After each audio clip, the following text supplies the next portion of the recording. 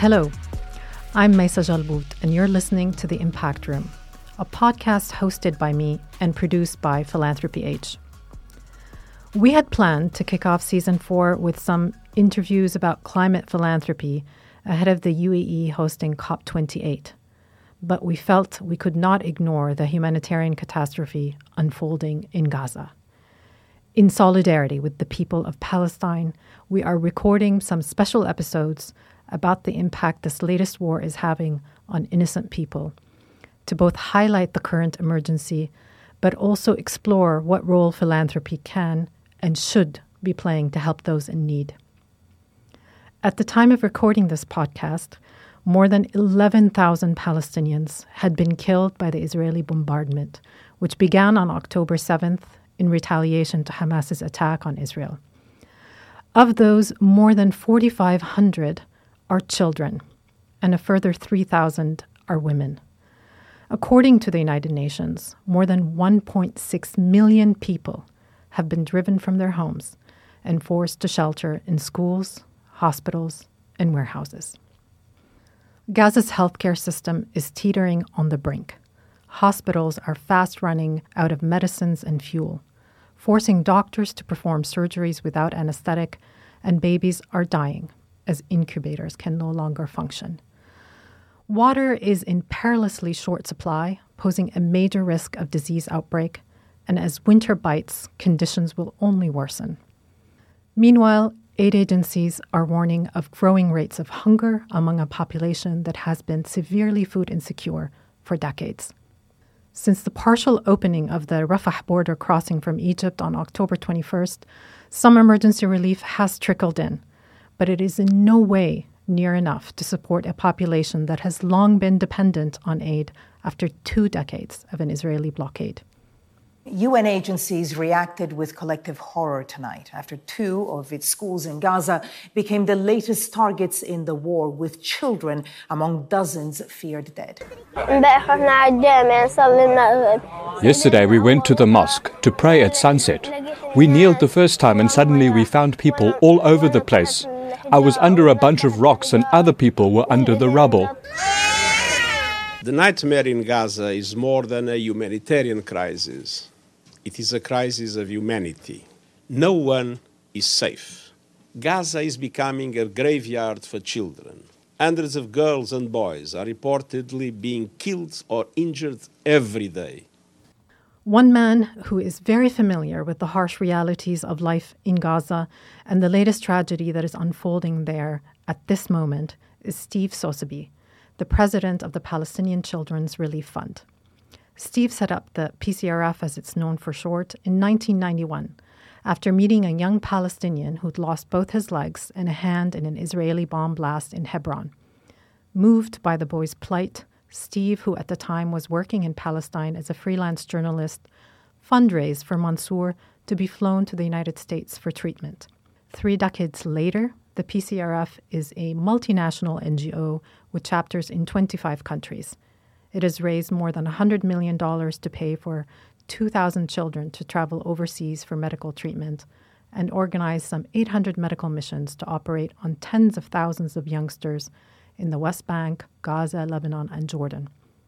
Until October 7th, the PCRF was running Gaza's only pediatric cancer unit, which it had opened in 2019 after a 4 years fundraising campaign.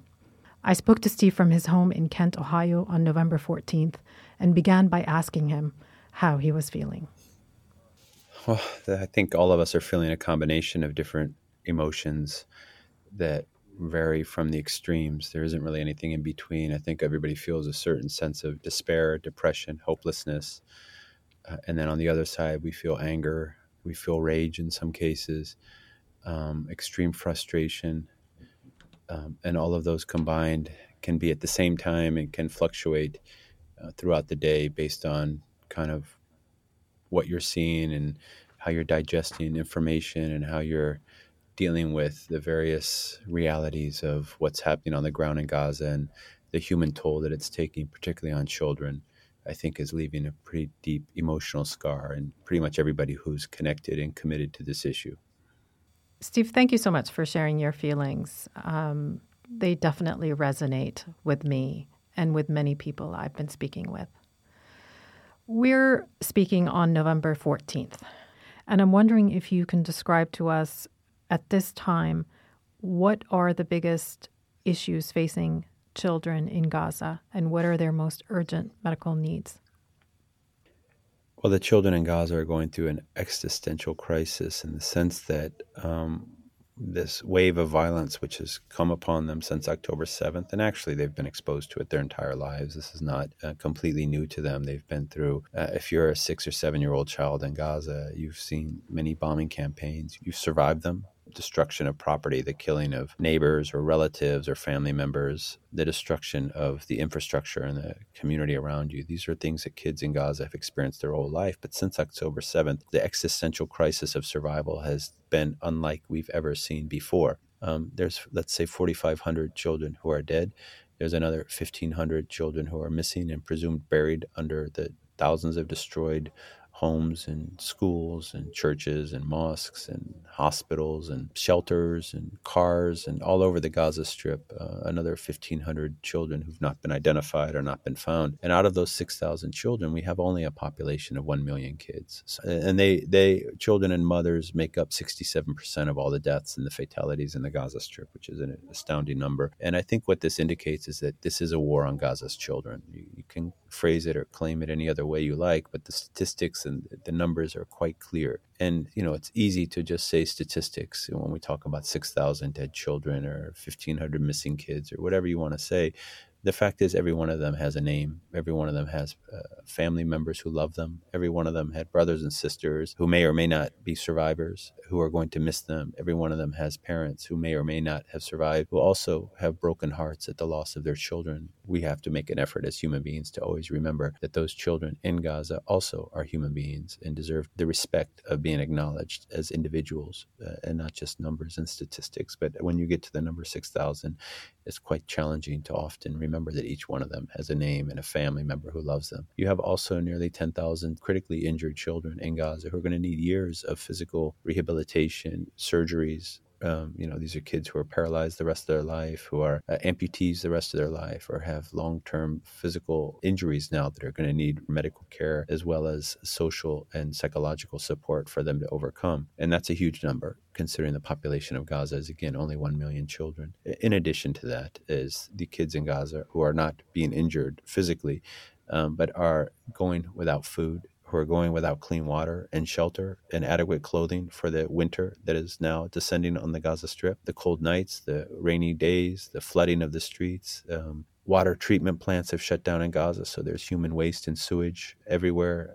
Children are sharing toilets with 400 or 500 other people. They're living in these very difficult circumstances where their homes have been destroyed, many of them, and they're living in these UN shelters with hundreds and hundreds of other people, no privacy, no place to play. They're not going to school. They're missing their education. And then, of course, the traumatization of the entire population of children in Gaza, the long-term consequences of being exposed to violence and the impact that's having on them currently, for the short-term psychological challenges of living in such fear and seeing firsthand and experiencing firsthand the destruction of their homes, of their institutions, of their seeing family members killed or they themselves being injured, and just that constant sounding of bombings and fear that has gripped the entire community. The fact that they're just in this constant state of whether they're going to survive the day or the night is producing this deep, deep trauma that may never be adequately treated and overcome, because the source of the trauma will continue most likely the rest of their lives, as it has already. When you factor all of these equations, and there's many more, that into just kind of an assessment as to what children in Gaza are going through right now, I think it's fair to say that this is a war on Gaza children, and whether it's the intentional war or what is the results of the war, nonetheless, they are the number one victims of this conflict, and they are the ones who we have to focus our efforts on healing and helping them to overcome this trauma and this terrible, terrible crisis, to live better lives and to have opportunities in the future to live and to be happy and to have lives of meaning and purpose that they currently are not going to have. Steve, thank you so much for that overview. It's absolutely heartbreaking. What do you think needs to be done now to deal with the impact of this war on Palestinians' mental health, especially children? I mean, obviously, first, the violence has to stop. I mean, it's really hard to have any positive impact in dealing with the trauma and the anxiety and the stress and the mental health challenges that have come up over, the last month plus, or even, the entire lives of these children. Their exposure to violence didn't start on October 7th. But last May, there was an 11-day bombing campaign on Gaza, in which over 100 children were killed. And it's just been an ongoing, continuous exposure for every child and the entire population of Gaza. Every single person who's lived there has been different levels of exposure to violence. And a lot of these kids, they developed also in an environment where the elders around them have themselves been traumatized. And they feed off of that. That influences them as well. How do we deal with that? This is a huge question. I don't know if there's anyone in the world who has an answer as to how one can go about and adequately treat an entire population of 1 million children who are suffering from ongoing traumatization,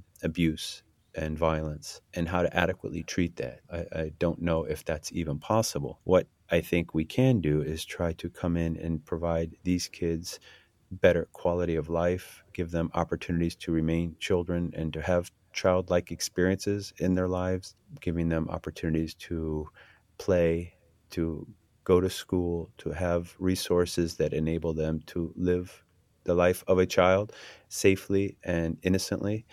But I fear that's just a drop in the bucket of what these kids actually need. And this is actually the saddest part of this whole issue in Gaza, and it beyond the loss of human life, which is tragic and cannot be, you cannot ever heal the wounds of a mother or parents or siblings who've lost a family member. Yeah, I hear what you're saying. And I'm conscious of the fact that there will be many listeners hearing you talk about this and wondering how they can help.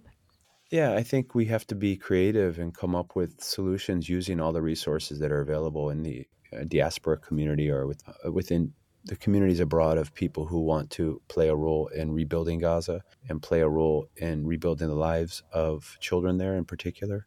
We need to tap into all of the resources that are available, professional and so on, and identify ways that we can apply what they have learned or what they have available to having a positive impact on the ground. I think there needs to be some brainstorming and strategizing with these organizations individually and collectively to really identify what would work and what wouldn't work, taking into consideration that, again, this is not post-traumatic stress that we're dealing with. These are not kids who are recovering from trauma. These are kids who are undergoing ongoing trauma. And therefore, whatever interventions we have to apply have to take that into consideration. And I think that requires a lot of discussion and review of what would be applicable and what would be effective with different organizations and individuals who could provide their insight and their experiences in places like Syria and Iraq and see what works and what doesn't work and what is available and what we can apply on the ground.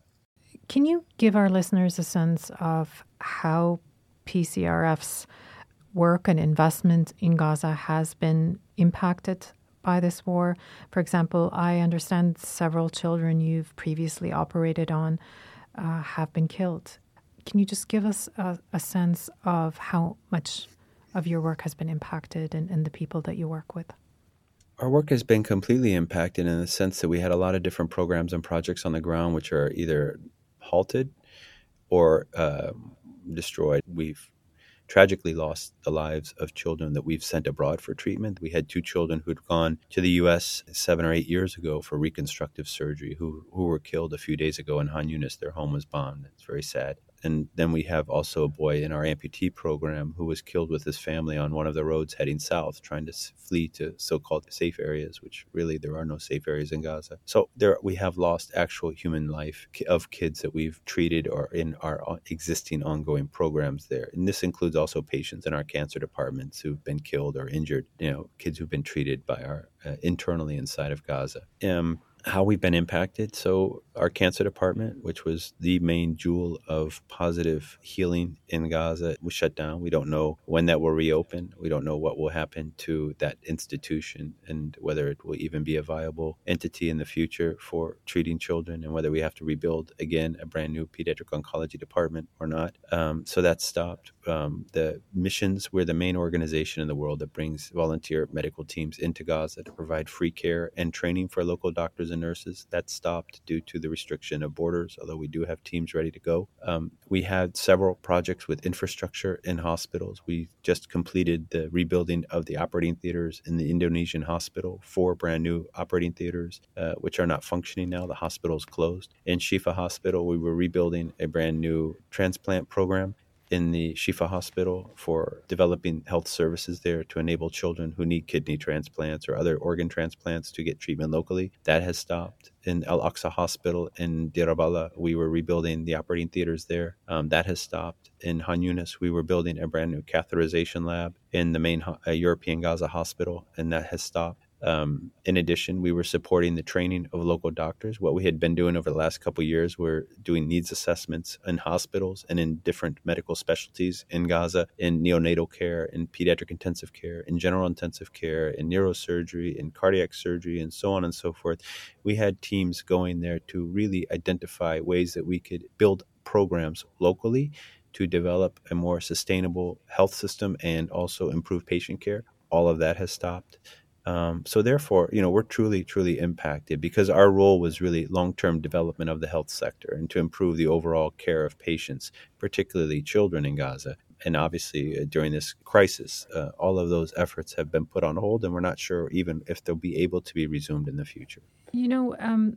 PCRF has received funding for a long time from this region and beyond, from individuals and governments. A fundraising appeal you launched has raised more than $36 million. What is your goal, and how do you want to spend that money very specifically? Yeah, I mean, that's a great question. And, the community has responded and been very generous with the relief funds coming in to support Gaza. Now the question is, how do we use that money? That's what really is the most important, in my opinion, responsibility that we have on our shoulders. We have to be completely effective and impactful and transparent with how those funds are used. I mean, you can raise $1 billion. It's not going to be enough to rebuild Gaza, but that's not what we're trying to accomplish as an organization. We're not coming in to rebuild buildings beyond the health sector, perhaps. But that doesn't mean that those funds, that's a huge amount, and it can have a very significant impact, not only in the short term, but on the long term. But right now, these funds are for the short term. So we need to make sure that we utilize those effectively. As I mentioned before, we are currently purchasing. We've put together a strategic list of medical supplies and medical equipment that's absolutely needed on the ground based on our assessments and the input that we've gotten from doctors all over Gaza based on what their needs are. And we're purchasing those items by the millions of dollars, and we'll continue to do so as long as there is a need for it. But the problem, again, is having access and getting it inside. And then the other aspect is the expansion, and how we're going to use those funds is expanding programs. As I mentioned earlier, we need to expand our amputee program, our orphan sponsorship program, our mental health program. We need to rebuild our cancer department and see what kind of damage has been done to that. We need to continue to support and repair the hospitals, especially in areas that are affecting children's lives and children's health, surgical care and medical care and neonatal units and pediatric intensive care units and so on. Those all need to be rebuilt. The machine and equipments probably need to be refurbished or replaced. That's millions of dollars. In addition, we need new programs. And the first thing I'm planning to do as soon as the border opens is to go there on the ground and do a comprehensive assessment as to what is needed and what is also what we can do as an organization, not only using the money, which is obviously when you have those kind of resources, you have the opportunity to have a significant impact, but also to bring forth new programs and projects that can meet the needs of the children on the ground, and whether it's, again, the fundamental existential needs of survival, which is what they're going through right now, but also the long-term healing that needs to take place for these children in Gaza. And that's really the bigger challenge. So, we are very grateful. A lot of organizations have had the great response and support from donors, but it's most important is that we need to demonstrate to you that your money is going to be used in the most effective way. We can't spend it right this second, and nobody can, simply because the borders are closed and there are restrictions on aid coming in. Even if you wanted to rebuild, it's impossible to do so simply because there's no fuel, there's no economy at all, there's no companies that are working. It's just a complete, absolute crisis. So we need to make sure that when we are able to spend our money, we do it in a quick and effective way, and that we are addressing the urgent needs, but also the needs of children for healing over a course of time or a period of time. And that needs to be conveyed to you as donors so you feel confident that your funds are being used in the most effective and efficient way.